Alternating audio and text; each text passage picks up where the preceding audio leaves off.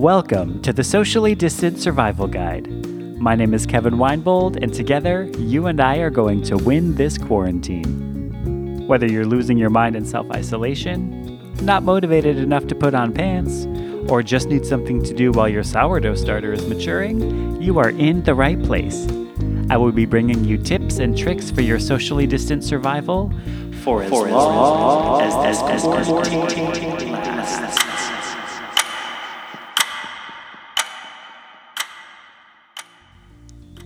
Hey there, my fellow quarantiners. Before we get on with the episode, I wanted to let you know about something exciting going on right now.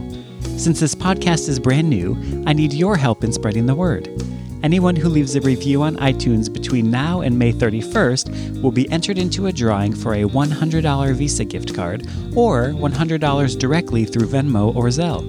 The first drawing will be on May 15th and the second on May 31st. So if you want to double your chances, get those reviews in early, as all non-winning entries from the first drawing will be re-entered into the second. Since iTunes doesn't display your email when you leave a review and I'll need to contact you if you win, take a screenshot of it and send it to me at sociallydistantsurvivalguide@gmail.com. Now, on with the episode. Welcome to episode 7 of the Socially Distant Survival Guide. My name is Kevin Winebold, and I am coming to you from my closet in Harlem, New York, where I will be bringing you episodes every Monday, Wednesday, and Friday.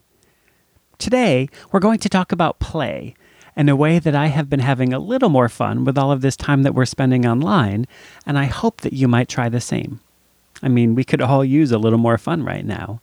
And if your schedule is anything like mine, you're spending way more time interacting over video calls than you ever thought you would. What we are talking about is what I call my Zoom party box. Quite simply, it's just a prop box that I keep within arm's reach of my desk so that it's available anytime I'm online. Early on in quarantine, I was having a Disney trivia night with some friends. So before the call, I put on my Aladdin t-shirt, my Lion King vest, my Frozen beanie, and my Mickey Mouse ears. And I was thrilled to see that everyone else on the call also came dressed to play, and we had a blast. Later on, I was going to a Zoom happy hour, so I set the mouse ears down, changed into a dashiki, because why not, and I got on the call.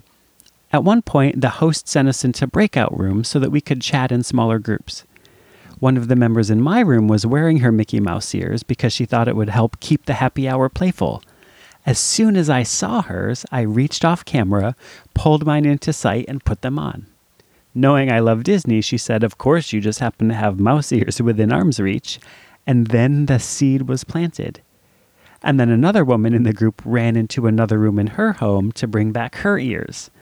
When we headed back into the main room, we were all laughing, and the group at large was just having fun watching our unintentional theme night unfold.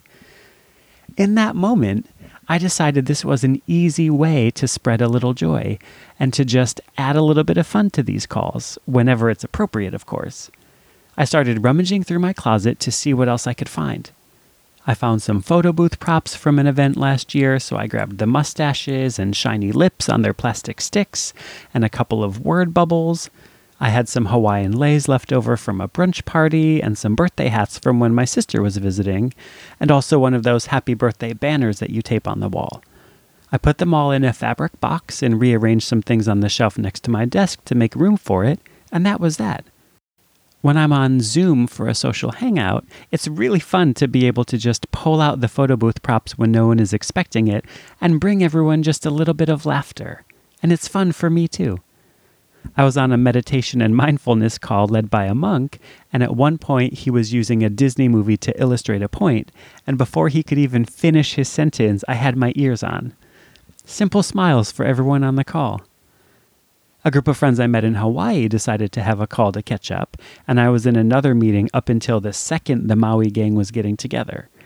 I already had a Hawaiian shirt placed under my desk, and thanks to the Zoom party box, as I was signing out of one call and entering the next, I was able to throw on some leis and sunglasses, and in under a minute, I was totally festive and ready to have fun with my friends. Oh, and here's the best example. I was on a call with some friends from work for an unofficial office hours kind of situation.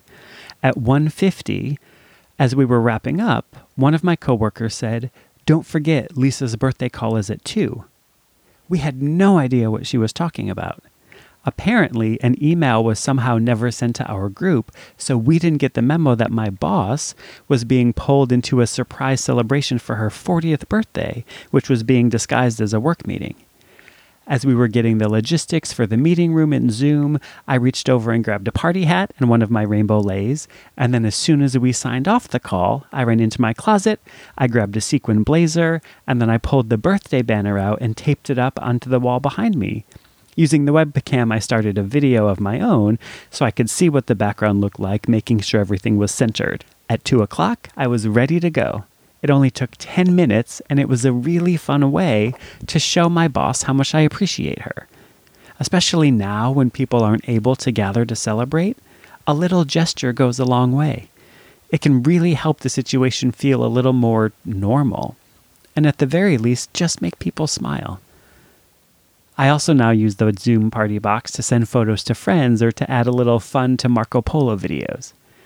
When Facebook tells me it's someone's birthday, without even getting up from my desk, I can throw on a party hat, grab a photo booth prop, and take a selfie for a friend to let them know that I'm celebrating them.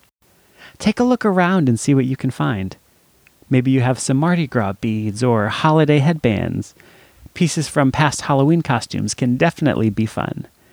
Or maybe you just want to make sure you have some paper and markers nearby so in a pinch, you can make a sign to hold up for someone. If you just take a few minutes now to assemble your party box, I guarantee you will find great opportunities to use it, and you will love seeing the joy that it spreads. Until next time, stay safe, stay sane, and stay home. Thank you for tuning in to the Socially Distant Survival Guide. My name is Kevin Winebold. You can find me on social media at Kevin Winebold, or you can visit sociallydistantsurvivalguide.com, where you will find more great content, including our show notes and links to other resources mentioned on the show. If you enjoyed this episode, please leave me a review on iTunes, and if you think this show might add value to someone you know, please spread the word. Until next time, stay safe, stay sane, and stay home.